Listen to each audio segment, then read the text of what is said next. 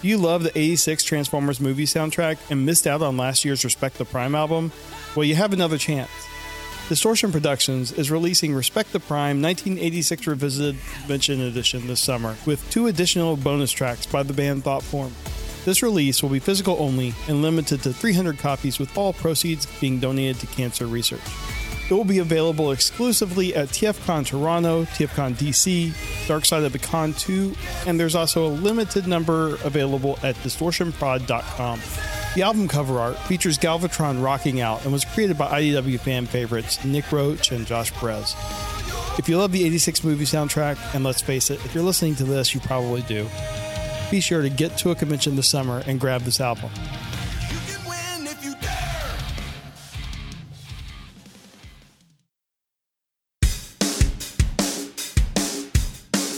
Hello, all sentient beings, and welcome to the Transmissions Podcast, where we talk about all news, toys, and comic books related to the Transformers! All right, we're here at TFCon 2017. This is Transmissions Podcast. I'm your host, Big C. I'm joined by Jeremy, a.k.a. Yakko. Hello. And Daryl, the Cybertronian Beast. Hey, what's up? And we've got some very special guests here. Wait. He didn't do the line. Do the line, Daryl. Continue. Let's talk Transformers. There's no gun put to his head. Everything's fine. We're privileged to talk to 3 veteran Transformers comics creators here at TFCon. John Barber is the former editor of IDW Transformers comics, among many others. Also the writer of Transformers Robots in Disguise and the current follow-up series, Optimus Prime. Alex Milne is the fan-favorite Transformers comics artist, best known for Transformers More Than Meets the Eye. Josh Perez was the longtime colorist for Transformers Robots in Disguise and does awesome Transformers art, particularly featuring his favorite character, Bumblebee. Love you, the Bimbo Bam. If that isn't enough, these are the 3 people who helped us make our transmissions exclusive to All or One. Number 1, Cover Reality. Thank you all for that. And now they've got a new project, the 5-issue crossover series, Rom vs. Transformers Shining Armor. We've gotten to see the first issue, and spoiler, it's awesome. Thanks, guys. It's fucking. So thanks, guys, for joining us and sitting down and talking to us at TFCon. We really appreciate you giving us a little bit of your time. We know it's a hectic weekend. Thanks for having us. Thanks for having me. Yeah. I don't know about those guys. They said something about money. I'm ready for my close-up, Mr. Producer. So, I mean, before we get into Rom versus Transformers, we did want to, since we have you all here together, I think this is the first time we've talked to you all together. We've talked to each of you individually. What did you think of our idea to sponsor a custom cover? Did you think we were crazy? Like, I think this is something that stores do and conventions do, but, you know, at least we weren't aware of any podcasts ever doing this before. We're saying that we're the first, regardless. Yeah, you might be the first one I've heard of, I think. Yeah, I think so. No, it was cool. I don't know. I thought it was a cool idea. Yeah, I don't know. I remember like it took a minute to maybe explain to Hasbro what it was, but it was just to explain what it was. Yeah, so I thought it was a cool idea. I kind of think maybe there are a lot of places where maybe it makes sense to do that. Mm-hmm. You know. I don't know a lot, but you guys made sense. I don't know. It was cool. Thanks. I call dibs if you do it again. Oh, okay. All right. And me too. Dibs just win. I wanted to be a fly on that conversation with Hasbro, just be like, yeah, these 4 guys, they want to do this cover. I don't know what it would want to be really. It's but they got some money they want to throw at it. Can we just let them put a cover on a book? Well, I mean, this also is a little bit bittersweet because a year later, Now Till All Are One is ending. So what did you guys think of that series in general? Well, I'm sorry that cover killed it. Yeah, we're sorry. It's a collector's item. I liked it. I edited the first, I guess, less than half of it, I guess. Oh, good. Yeah, no, I mean, I love it. I think Marguerite and Sarah were doing and are do, and hopefully will continue to do an amazing job. I know Marguerite's going right into First Strike, and she's writing that with David Rodriguez, and Max Dunbar's drawing it. So there's more Marguerite coming. And Sarah, is fantastic, and I think she's doing a great job. I don't know. I love the series. I like seeing somebody else. I mean, because I kind of got started, some of the stuff on on Cybertron with some of the politics going on there, and it was really cool to see somebody else kind of take that and run with it and go in a different direction. Maybe different kinds of stories than I would have told, and I thought it was really fantastic. I think it was a really good mix with the other books. Cool. Yeah.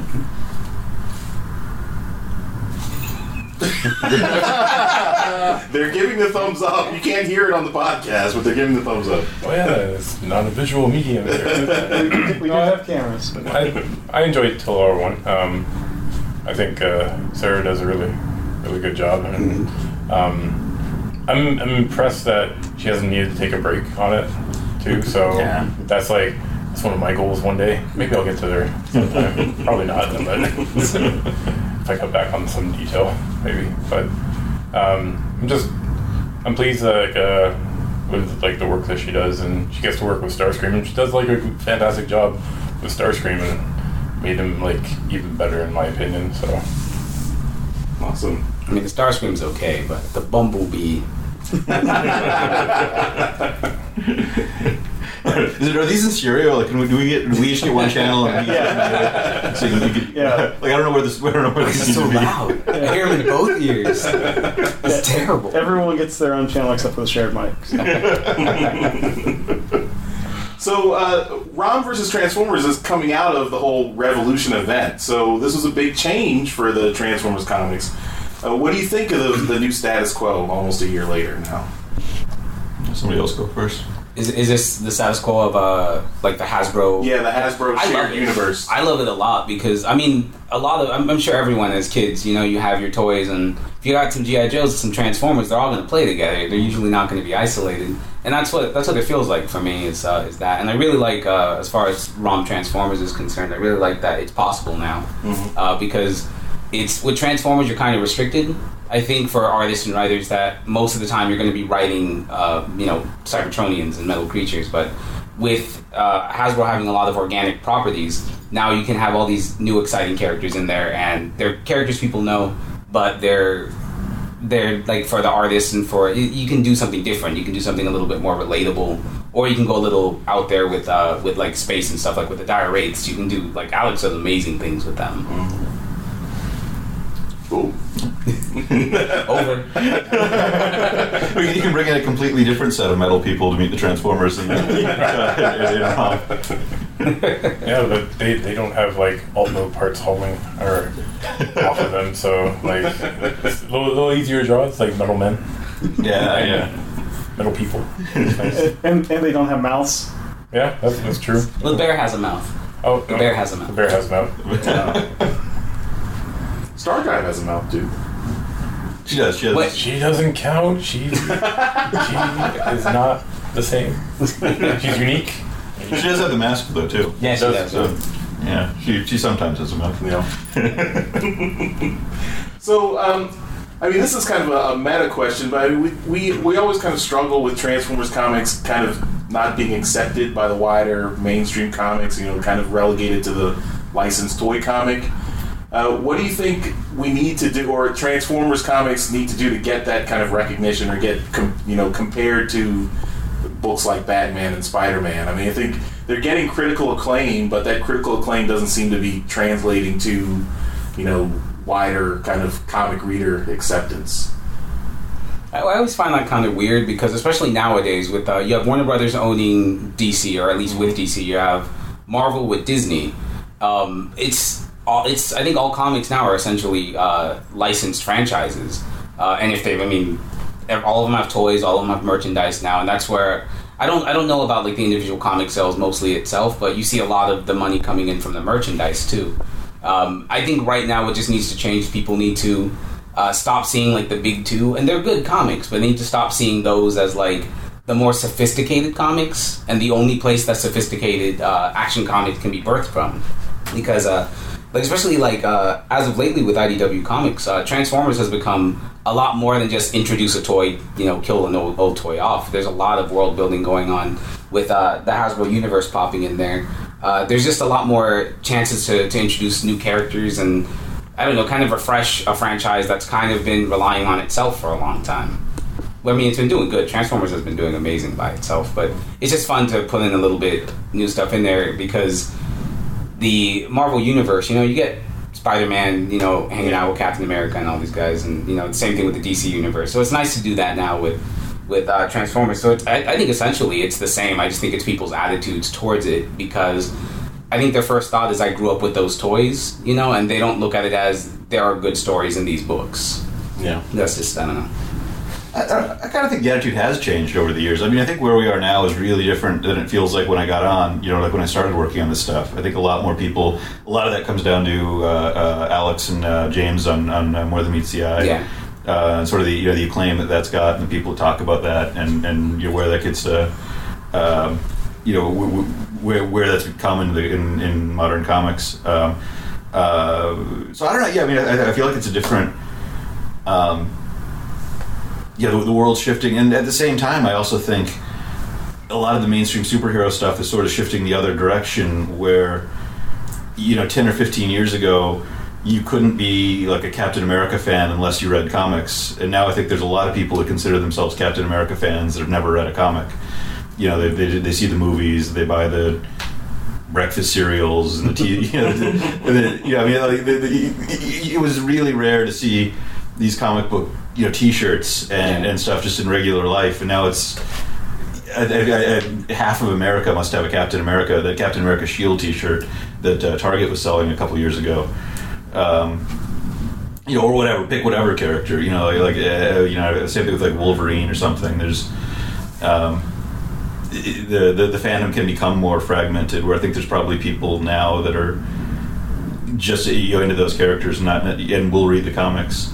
But yeah, I do think I think the acceptance has shifted a lot in the Transformers stuff. I mean, I think telling more stories that were more human, for want of a better word, making them, getting people that hopefully got the characters both visually and in terms of story and personality.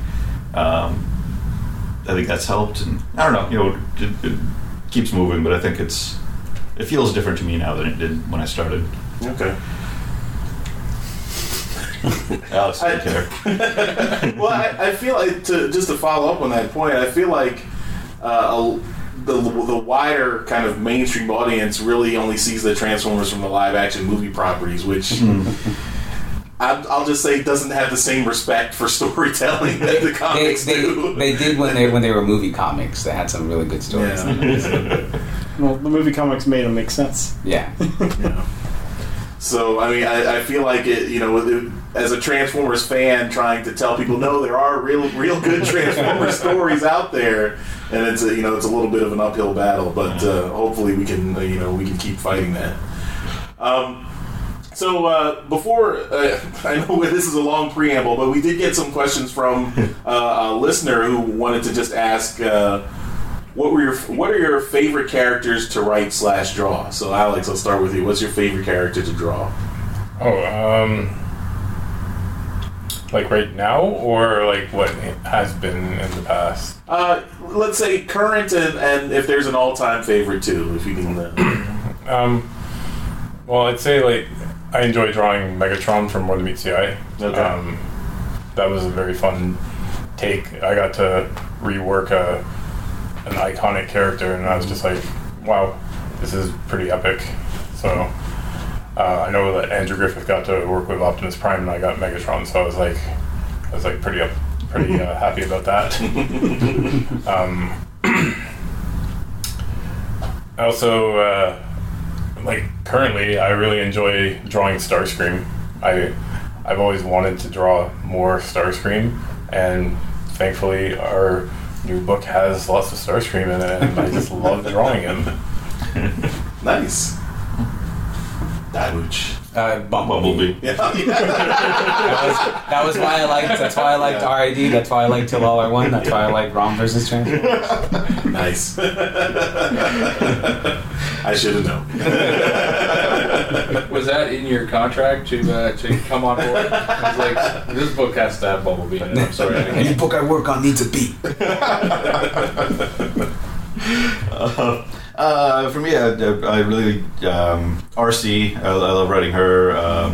Starscream has been one of my favorite characters to write, and it's. I'm glad to. I mean, I feel like he kind of gets shared between Till All Are One and Optimus Prime, although he's been definitely more in Till All Are One. But it's nice to get a chance to really kind of dig into him in the past in Shining Armor. And Prowl's still my all-time favorite. He hasn't been in the book for a while, but I'm delaying that for myself as much as anybody else. He'll be back. Is there a favorite story arc or moment or contribution to the overall Transformers legacy / mythology that you could point to in your run? No. I don't know. That latest Optimus Prime issue was pretty damn good. Like, I actually started to cry reading it. And I was just like, wow, this is really, really good. Thanks. Well, when I sent the Kay said that Kay Zamalo draws it, she was crying when she read the script. I was like, oh, okay. And then she sent the pencils in, and I was like, oh, okay. Now I'm kind of crying. Like the way she drew it was really, really good. You really, I mean, I think you got everyone, because I read this Ulysses and I'm like, wait a minute, this is basically telling the whole story. What's going on? And then it's like completely reading the comic, like, oh. I think we glazed over something here. Alex has emotion. Hey, remember Terminator 2? It took a while just for him to say hasta la vista and stuff like I know now why you cry. It's something I could never do. That's essentially what he said. But any moments for that you can think of? Well, I think it's easy. Like, I think for Alex, I mean, the whole run on More Than Meets the Eye. I mean, just the way that world was interpreted, and the way those characters, both in terms of James' script, but also Alex. I mean, the way you drew those characters is going to affect the way people look at Transformers. I mean, probably from now on, but definitely for the next couple decades, I think. Like, I just don't think you can approach the stuff the same way as you could before. I don't know. Yeah. And I mean, I like and your Josh's colors on those RID issues. When you go back and look at those early RIDs, the amount of thought and texture and like that. Like not only she appears, not only the literal texture, but like the way that you made Andrew's lines. It feels like it felt like a Blade Runner world or something. You know what I mean? Like you could feel feel the air, you could feel the scan lines on the holograms and on the TVs, and the way had a real particular texture to it. I think that texture, sorry, but real particular. Feel to it that came a lot out of what out of that color, out of the art that you were painting into it, digitally. Josh does glowy stuff really well. I like that. That's there was a rule with Dreamwave that actually I've never been able to stop doing, and the rule for Dreamwave was functioning robots' eyes should always glow.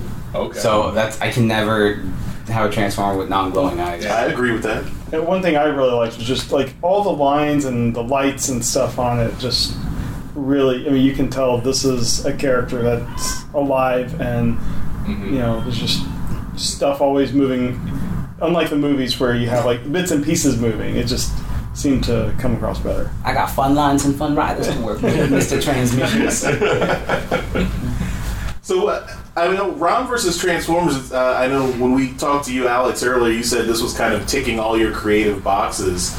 Is there any, if we remove kind of all the, licensee restrictions and, take any universe, any, any era, any kind of, setting or whatever. Is there a story you'd like to tell within Transformers that that this is your fantasy wish fulfillment? What you'd like to do? I have a bunch of ideas that I'm not going to discuss openly because I don't want anybody stealing. But like with this story that we're working on right now, like it's still just like I'm amazed like what we're getting to work with here and what I'm getting to draw. So like still right now, like what I'm doing right now is like an ultimate high right now. Cool. All right, so let's talk about that. So John, I'll ask you. I mean, you're co-writing this with Christos Gage, and sadly he's not here. I asked him if he would be here, so we'd have the whole creative team here. But he shot me down. He was making some TV show or something. Like for this specific interview, like can you just come to Toronto for 6 o'clock tonight? Well, I mean, this was a couple months ago. I said, well, we have all the ROM versus TF creators except you, so come on, get your ass to Toronto. But so where did the idea come from to do this story involving ROM and the Transformers and set in the past? Yeah. Well, so originally, when I was pitching Revolutionaries, which is a series that's got like Transformers characters and G.I. Joe and Action Man. One of the stories I had in there was this idea that there's a Transformer on Earth who like didn't know it was a Transformer, didn't realize it was a Cybertronian and just thought it was its own thing. And it was kind of like a Superman riff, sort of, like raised in the Midwest, and all that kind of stuff. And Michael Kelly at Hasbro, who's like great. I really love working with Michael. I still like talking to the guy, and he has like a really good story sense. And he didn't like the story, and I was like, oh, I don't believe it. It's so good and so good. And he's like, oh, you should do Hearts of Steel instead. I'm like, no, you can't do Hearts of Steel because then you'd have to do this, and then you do this, and then you do this, and you do this. And I got really into it. They're told that story a couple times, but the other part of that is that then that part was still kind of floating around, that idea of the Cybertronian being raised somewhere. And it wasn't too long after that, I think Chris Ryle emailed me, and I guess they were talking about doing a ROM Transformers crossover, and he wasn't going to write it, but Christos was going to write it, and they were wondering if I'd want to co-write it with him. So you'd have Christos and Chris Ryle would co-write ROM, and then I'd come on and do the Transformers part. And I was like, oh, yeah, that's great. Well, what if we did something with this idea that instead of just being somebody on Earth, this was like a Cybertronian who was found by the Soulstar Order and became Soulstar Knight. And that, to me, that made the story way more interesting, to me. But still kind of let it kind of tick some of the same boxes in terms of like pathos and stuff. But even more so, it really got to build it up because the Soulstar Order is engaged in stuff in space, and they know about Transformers, they know about Cybertronians, and they hate them. And they're just as far as they're concerned, these genocidal machines. And it was good. So Christos and I started talking on email, batting stuff back and forth, and then we got on the phone, started talking about stuff. And he was kind of like he's aware of Transformers, but isn't as enmeshed in it. So he's kind of coming to it fresh, which is great to kind of have somebody's eye that it's easy for me to get really bogged down in details, as you might have noticed. I wouldn't call that bogged down. Well, that's the stuff that's fuel for my his crack. Yeah, I love that stuff. Well, I like it too, but it's good to have somebody that kind of comes in and has fresh eyes and a fresh perspective on it. It also sort of applies that perspective to the Soulstar Knights, to that whole, like he's looking at it the way they would, and I'm kind of looking at it the way the Transformers would. So we kind of, really got to work together and build up the story. So that was the genesis of it, and I think, Alex and I were at a convention. We were at the Shanghai convention, and I was like hoping you'd get to do something. I think at first we were talking about maybe doing an annual. All right, I was trying to pitch maybe doing an annual. I still want to do that. Yeah, I wound up not being the annual that happened. But getting the chance to finally work with Alex and something other than like an editorial thing on More Than Meets the Eye. We worked together back on Was it 2 Impact Comics? I think 2 or 3? Three. Okay, yeah. We did the Starscream, the RC, and the Jazz. Oh yeah, I forgot. Starscream, RC. Yeah. Okay. Those are the spotlights. No. They were packing comics for Dark of the Moon toys. Oh, Yeah. okay. So basically nobody's ever seen them. Yeah, it's true. I was just telling you, it's funny, it just came up. They should reprint those. Like they should, put it. I don't know, get a book of those out. Why not? They exist. It'd be nice if somebody saw it. Wow. So how did the writing process go with you and Christos? Did you kind of take a draft and he'd take a draft, or back and forth, or how did that work? I've known Christos for a really long time. We almost worked together on a bunch of stuff back at Marvel at some point. So that goes back a real long time. We've always been friendly, and he's great. I don't know if you guys. I don't know if the Transformers audience is that familiar with him, but he was one of the writers on season 1 of Daredevil. He has written a ton of comics, a ton of TV. Really, really cool guy, and a huge ROM fan. So we talked it out. We wrote it out. I think I wrote the first draft of the outline. He kind of came in and made a bunch of notes, and we bounced it back and forth. But the thing that I really wanted to do, and I've done this with Andrew and with Livio, and that's maybe it. I tried to do it with Kay, but she didn't like this style. Is writing just the plot, writing plot first, the way old Marvel comics were done. So instead of breaking things down into panels, they're the beats are maybe broken down on the page. And I kind of thought Alex might like that. I don't remember if you'd ever said that or if I just kind of thought that. I don't know. I just wanted to try out something different from a script where I got a whole page description for one panel. So something a little bit less confining would be nice to work on. Something different. Yeah. I've never done a plot script before, so that was kind of interesting. Made me really think about what I was putting down on the page too, for storytelling purposes. Yeah. So I just I don't mean to kind of just that you.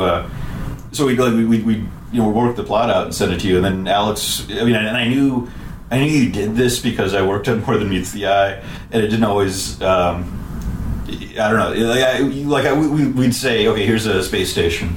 And I'm like, oh, there's probably a couple dozen people on the space station, and then you come back with, well, no, there's got to be hundreds, and here's the duty rosters, and why would it be like that? And I'm like, oh man, that's great, that. And then the whole ecology of the planet was literally from an email you sent of here's how a planet could work. So we were, Alex is really involved in the writing, the plotting, the whole thing. I don't know, the other I really want to hear you talk about this, but the way we would write these beats in a page where there'd be they're kind of written as a 4, 5, 6 panel page, which is kind of dense, and then Alex turns in these 10, 11 panel pages that don't feel cramped. There's one just the other on the newest issue that we're working on, that there's a 10 panel page, which is a lot of panels, and you turn the page and it's this wide open, all of a sudden you go from that really kind of confined thing to this really wide open feeling, and it's also a 10 panel page, and I'm I don't even understand how that works. I don't know, something's came over me. I'm just I guess with doing Transformers, but I was doing a heavily science fiction story, but also heavily horror too. I was just this is something that you don't really see in Transformers that much, or ever, these days. And I'm just I feel I can do certain things with it, and I'm I want to do these really good setup and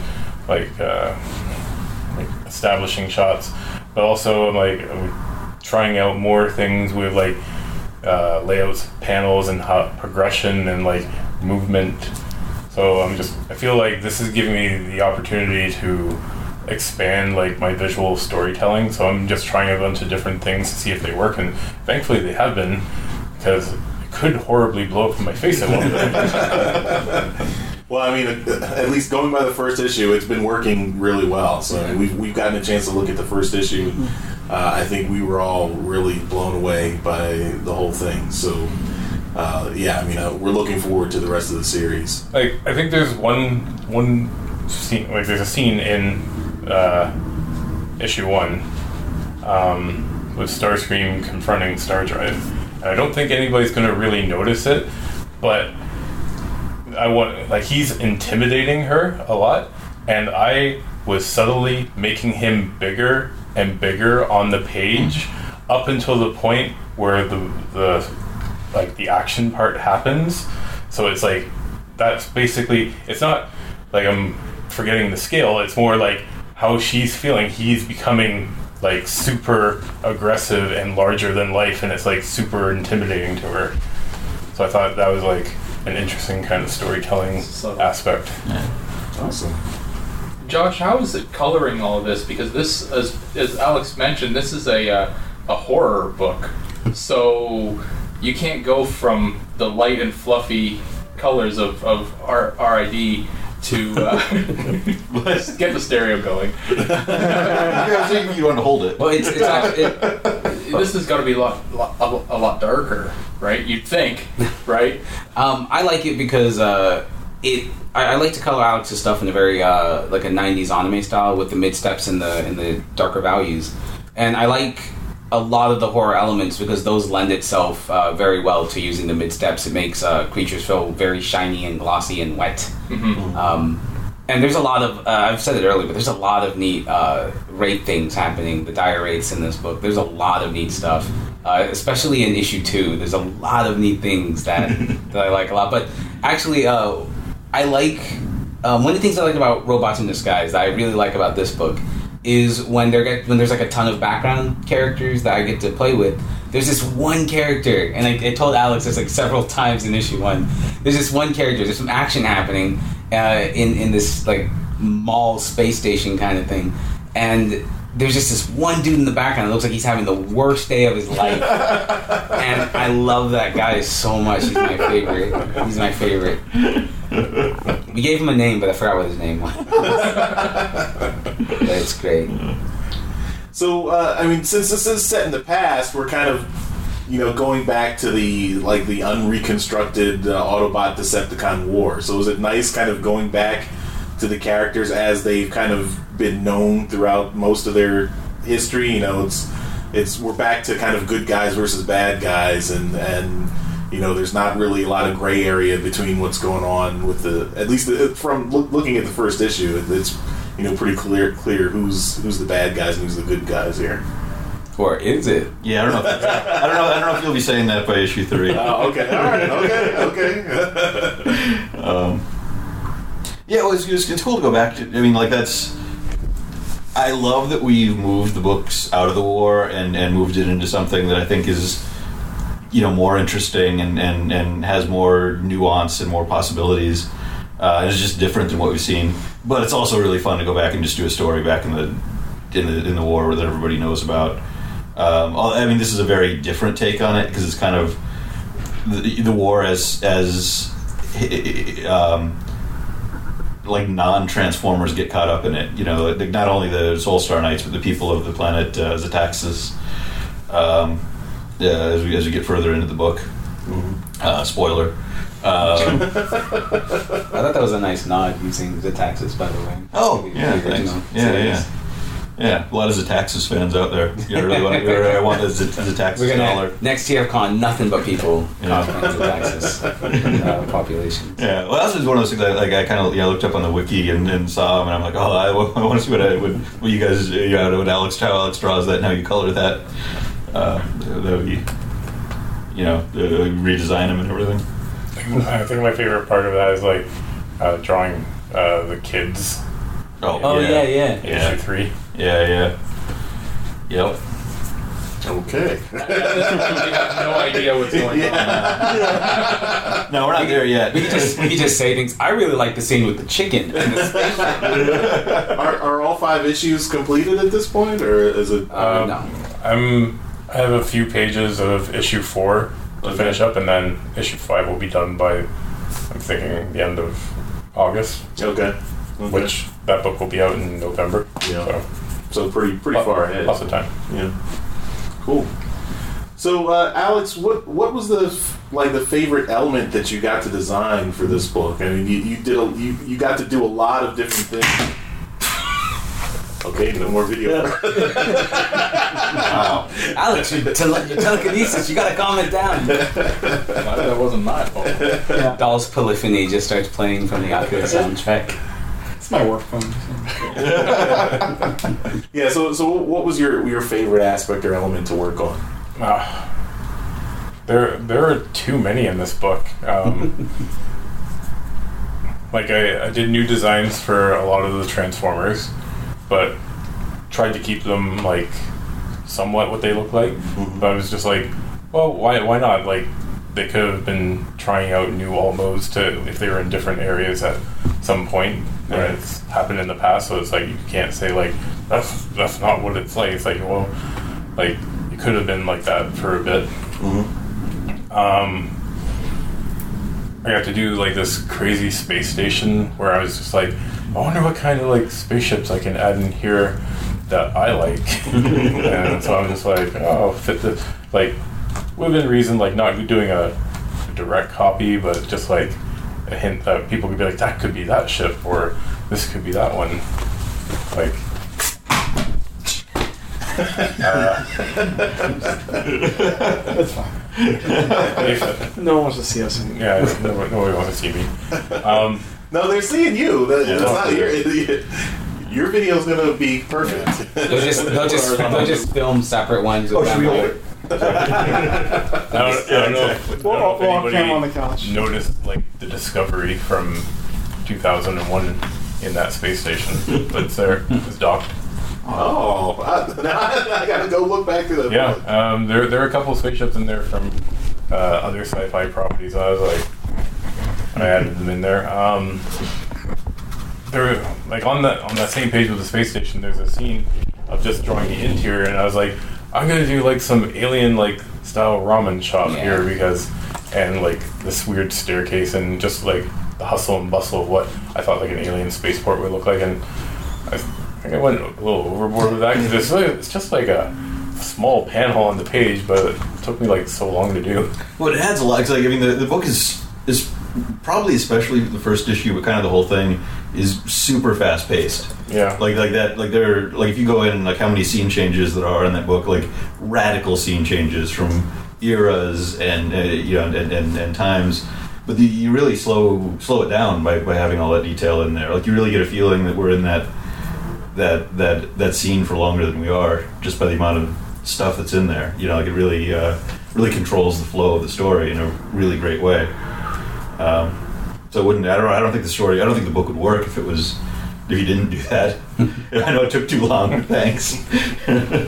What about? I mean, of all the designs, what about Star Drive? Yeah. That's kind of a big one that you came up with. that like Star Drive was pretty awesome because I remember you asked me about ideas for names, and I gave you a bunch of them, but like the one that you picked was also like one of my favorites because that's like a Star Trek reference for me. Oh, okay. Because Star Drive is the Star Drive section of the Enterprise D.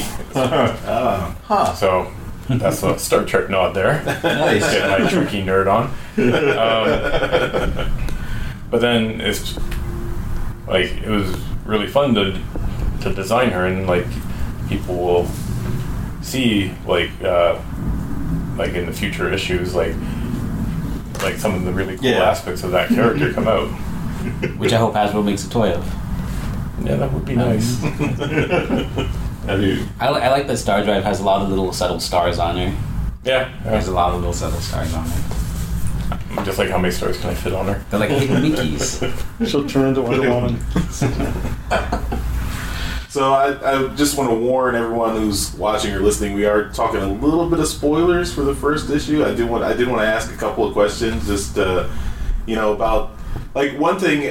There's kind of a big event in the first issue that really takes advantage of the robots in disguise, and also like the dire wraiths are kind of the same as the Decepticons, where they use their ability to shapeshift to really make things happen. So I really enjoyed that aspect of the book, and how you were able to take advantage of both aspects of the ROM characters and the dire wraiths, and then the Decepticons. So I mean, where did that idea come from, and what did you think about executing that?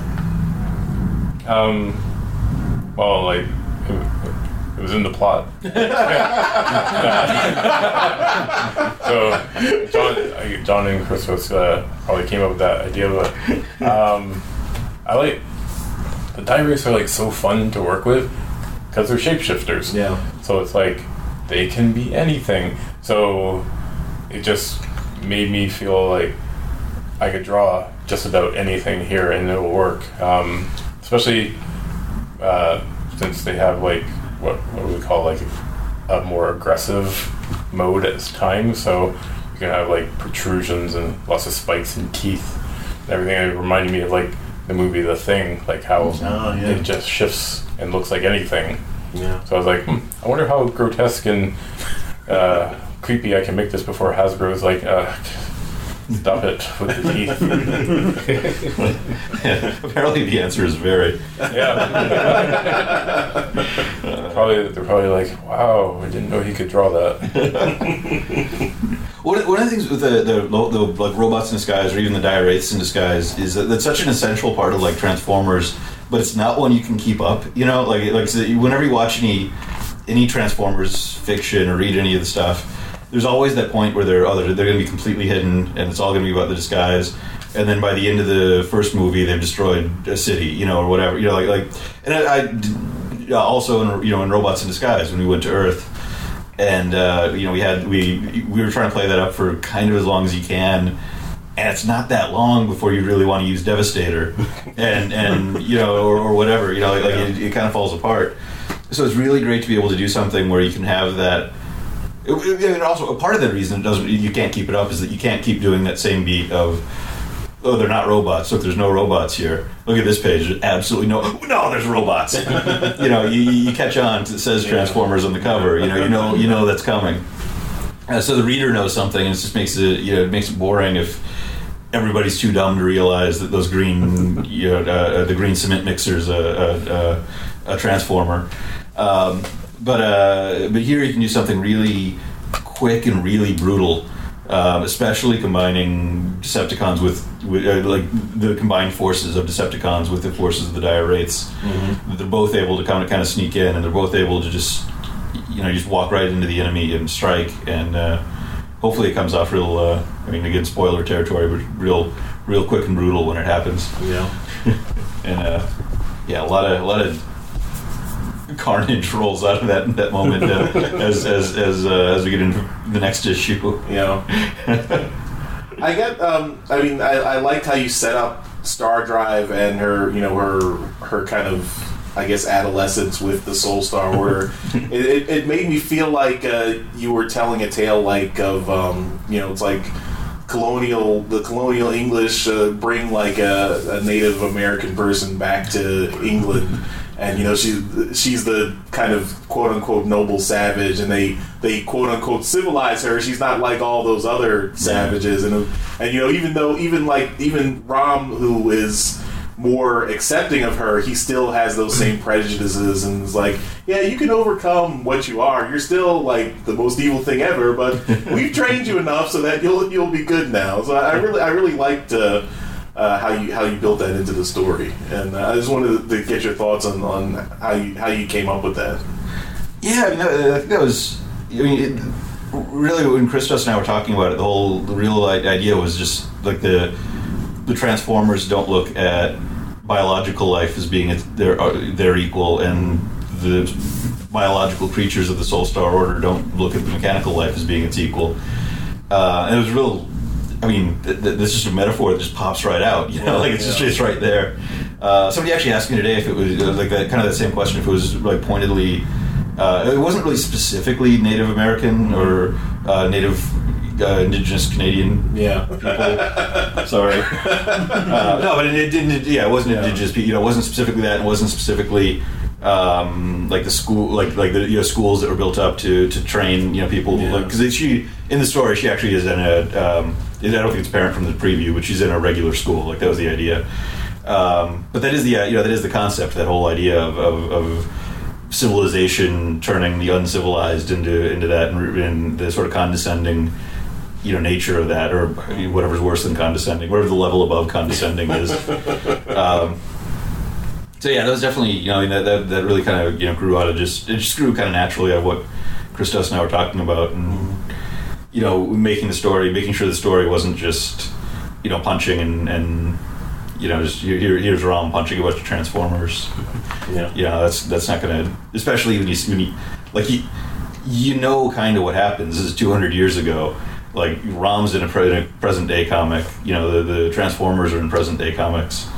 You've got to have a compelling story that's going to make that work, and I think we do. And I think there's a lot of unexpected stuff that happens in there, but a lot of it I think has to come from that kind of meaning, and the real, what the characters are going through and doing to each other. Cool. All right. Well, I think we'll wrap things up. Maybe I want to end with each of you telling us what you want readers to get out of this book, and what do you want them to take away from this book. Bumblebee? I like that I do like the perspective that it has of how because the Soulstar Space Force, those guys are supposed to be good guys, and the Transformers, you have the Autobots, they're supposed to be the good guys. And even though it's in a part of the war where it is black and white Autobot Decepticon, I do like that there's a part of all the sides involved that you can sort of sympathize and dislike. It's nice. It's nice to see a different take on the classic war. Mm-hmm. I think that's what people are going to enjoy from it. Cool. And Bumblebee with his cool new sneakers. Badass Bumblebee. He's pretty much a nice guy in this, right? Yeah. He's kind of the one. He's got a really good line in issue 2 that cracked me up. Oh. Looking forward to it. What was that I wrote? It was, and then static. I don't know. I feel like I want fans to read the book and take away a larger scale of what happened. Like, it wasn't just about the war that happened on Cybertron and all that, but this is showing how it affected more of the universe here. Because in the preview pages, you have the Galactic Council there, and I saw somebody online saying whoa, did they just shoot up people that ship indiscriminately? Maybe then you have different races on board those ships. They feel more prejudice against Cybertronians there. So maybe some rules were not put into place at that time, dealing with Cybertronians there, that you find out later on, when they show up in more BCI, maybe there have been some more rules put in from the events of this book here. But it's just neat to see a more expanded universe. Hey, we got Transformers, they interact with alien races when they have to here, and you see that. And it's something that I feel a lot of the more outer space, the sci-fi books, Till All Are One and Lost Light, don't deal with or haven't dealt with as much as what Optimus Prime and X-Rid used to do. You have them interacting with alien races, and I feel this will help expand that even more. And also you get this really creepy horror comic too. That's one of the more fun elements of this. That is a fun element. Both in the storytelling and the art. There's a lot of really good horror things happening. Awesome. Yeah. Yeah, I mean, all that. I mean, I like a lot. But I also, I mean, this comic I think doesn't feel like anything else out there. Just the pacing of it, the way it's being all the pages are you guys are designing the pages, or Alex is designing the pages the way you're coloring them. It's got such a personality to it, and I think Christos and I have just gotten along great writing the stuff like. So we'll both adjust pieces here and there. So it sounds like ROM, and it sounds like our heroes and villains, and just a lot. There's a lot in those issues, but hopefully it doesn't. I think it just has its own. Its own texture. Its own. I'm gonna bring it all back home. Do you think this book can convert Transformers fans to ROM fans and vice versa? I don't think you need to convert. Okay. I just think transform. No. You don't have to convert them, but I feel like you might add an appreciation for these characters too, and I don't see why with ROM and Transformers they can't get a greater sense of enjoyment from this story, because hey, if you like Transformers and you like the stories with the Galactic Council, well, ROM and the Soul Star Knights are like that too. They're just another alien faction out there. I feel like it's a perfect opportunity to start adding into the universe. Yeah, it's one of the things I think is really so far has worked out is that if you're coming from a Transformers fan, you don't need to know anything about a Transformers fan perspective. You don't need to know about ROM. You're going to find out everything you need to know in here, and it's going to work great. If you're coming at it from ROM, you're probably not listening to a Transformers podcast. But if you've never heard of Transformers, if you're listening to this and this is the first time you're hearing about Transformers, let me explain to you what the idea is. But if you're coming to it from a ROM perspective, I think it's the same thing. I think you're going to walk into this and you're going to come in with naturally feeling like ROM's the right point of view, and maybe have that questioned as you go on. I think it's really cool to imagine people doing that. That don't know these other ones. And if you know both, it's great. I think you're so much the better. That's cool too. But you really don't need to. I don't know. I think that's a fun thing about it. Any questions for you guys? Well, similar to that question, what do you think about the greater comic buying audience that might not be into either? Do you think this would entice them to check it out? I mean, particularly maybe fans of horror or sci-fi, but in general, you think that this might bring new readers in to both franchises? I think it could. Yeah, I mean, I think it's. I mean, one of the benefits of me not being a total expert on ROM and Christos not being a total expert on Transformers is that we're both writing it so that everything's right there. If you've read every Transformers comic, there's stuff in here that has echoes of things that there's I think there's little bits and pieces here and there. There's stuff you're going to be able to figure out, where that spaceship came from. It doesn't really get gone into in the comic, but you'll know if there are Cybertronian colonies.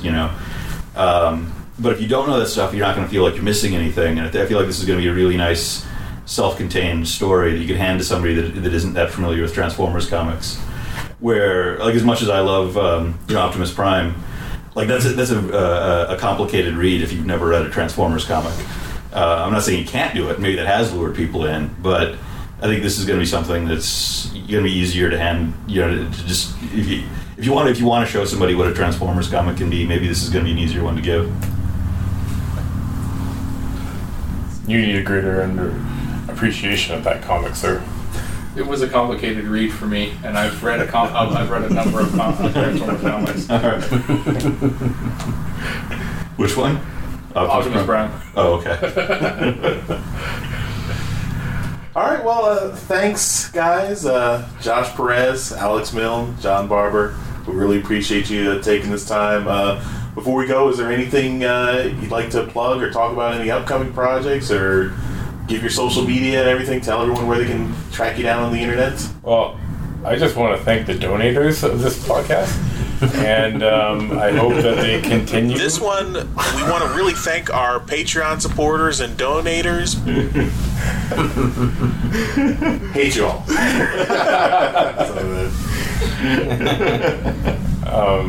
Well, yeah, the donators are the backbone of this podcast, and donors. I hope Donors. the donators like Donors. pick up the book and enjoy it. Makes me hungry because you're saying donors, but I'm hearing donuts. Maybe we're all just hungry. Donut intrigue. I could go for a donut. All right.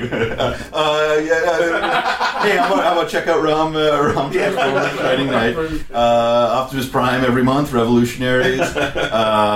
First Strike is coming. I don't know. This isn't. I don't know if this has been talked about too much. I'm writing backup stories in the first 5 issues of First Strike. Little pieces that kind of fill in what's gone on. And I'm writing Doctor Strange number 25. Check that out. Yeah, Kevin Nolan's drawing a big chunk of it. It's a present day and a past sequence, so he's drawing past stuff. And yeah. Really quick, on the backup stories, do you think that's going to make a comeback? Because we think, or at least I think, that is a feature that's not being used to its full potential. Yeah, it's you get.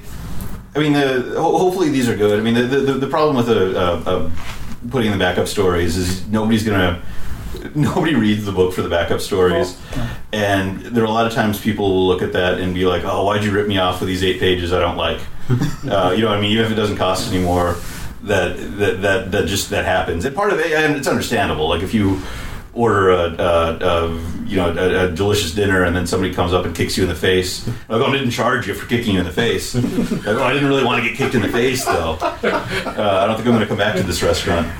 Are the backup stories going to kick me in the they're face? terrible. No. Well, they might give you a gut punch. Yeah. Anything like that Optimus Prime issue. Yeah. Yeah. But, I think it's something like this, in like a First Strike kind of thing, it makes a lot of sense because there's a lot of villains and stuff that come in. It's kind of the villains organizing, or the cabal that's invading Cybertron organizing. So, you get little bits of who's in there and how they joined up. So I think in this case it makes sense. It's probably a case-by-case thing. Yeah. But yeah, I don't know. I haven't written that many, so it's fun. All right. And on that note... Josh hasn't plugged himself. Yeah. Plug your plug. I got nothing. Dimooch on Twitter. I got stuff I'm working on, but nothing can be announced yet because nothing's been announced. Because San Diego's coming up. Yeah, San Diego's got something I'm working on. Ooh. So I believe this show will probably go up after ROM comes out. So everyone pick up the first issue of ROM versus Transformers Shining Armor in your local comic shop. If you're at SDCC, you can. I think there's a convention exclusive. Yeah. Yeah. So if you see one, pick one up for me. And us. Charles. Just me. Bastard. Maybe the donators will get one. Donors. Thanks, guys. Thanks for sitting down with us. We really appreciate it. And thanks, everyone, for watching and listening. We'll see you next time. Bye-bye. Bye, everybody. Later. Bye. Bye. Thanks for listening to Transmissions. Remember, you can help support the show by donating to us directly via Patreon or PayPal. Once you become a donor, you will receive access to donor-only goodies, like donor-only contests, listening to us record transmissions live, and getting transmissions swag at 20% off. You can find links for this at transmissionspodcast.com/support. Subscribing to us on Stitcher, iTunes, and Google Play is also a great way to support us here at Transmissions. Every subscription we get helps us get better noticed on those services. Leaving us a comment and 5-star review doesn't hurt either. Be sure to come chat with us on Discord. You will find a link for Discord at transmissionspodcast.com/Discord. And of course, you can always send us an email at feedback@transmissionspodcast.com. Thank you all for listening, and we'll see you again next week.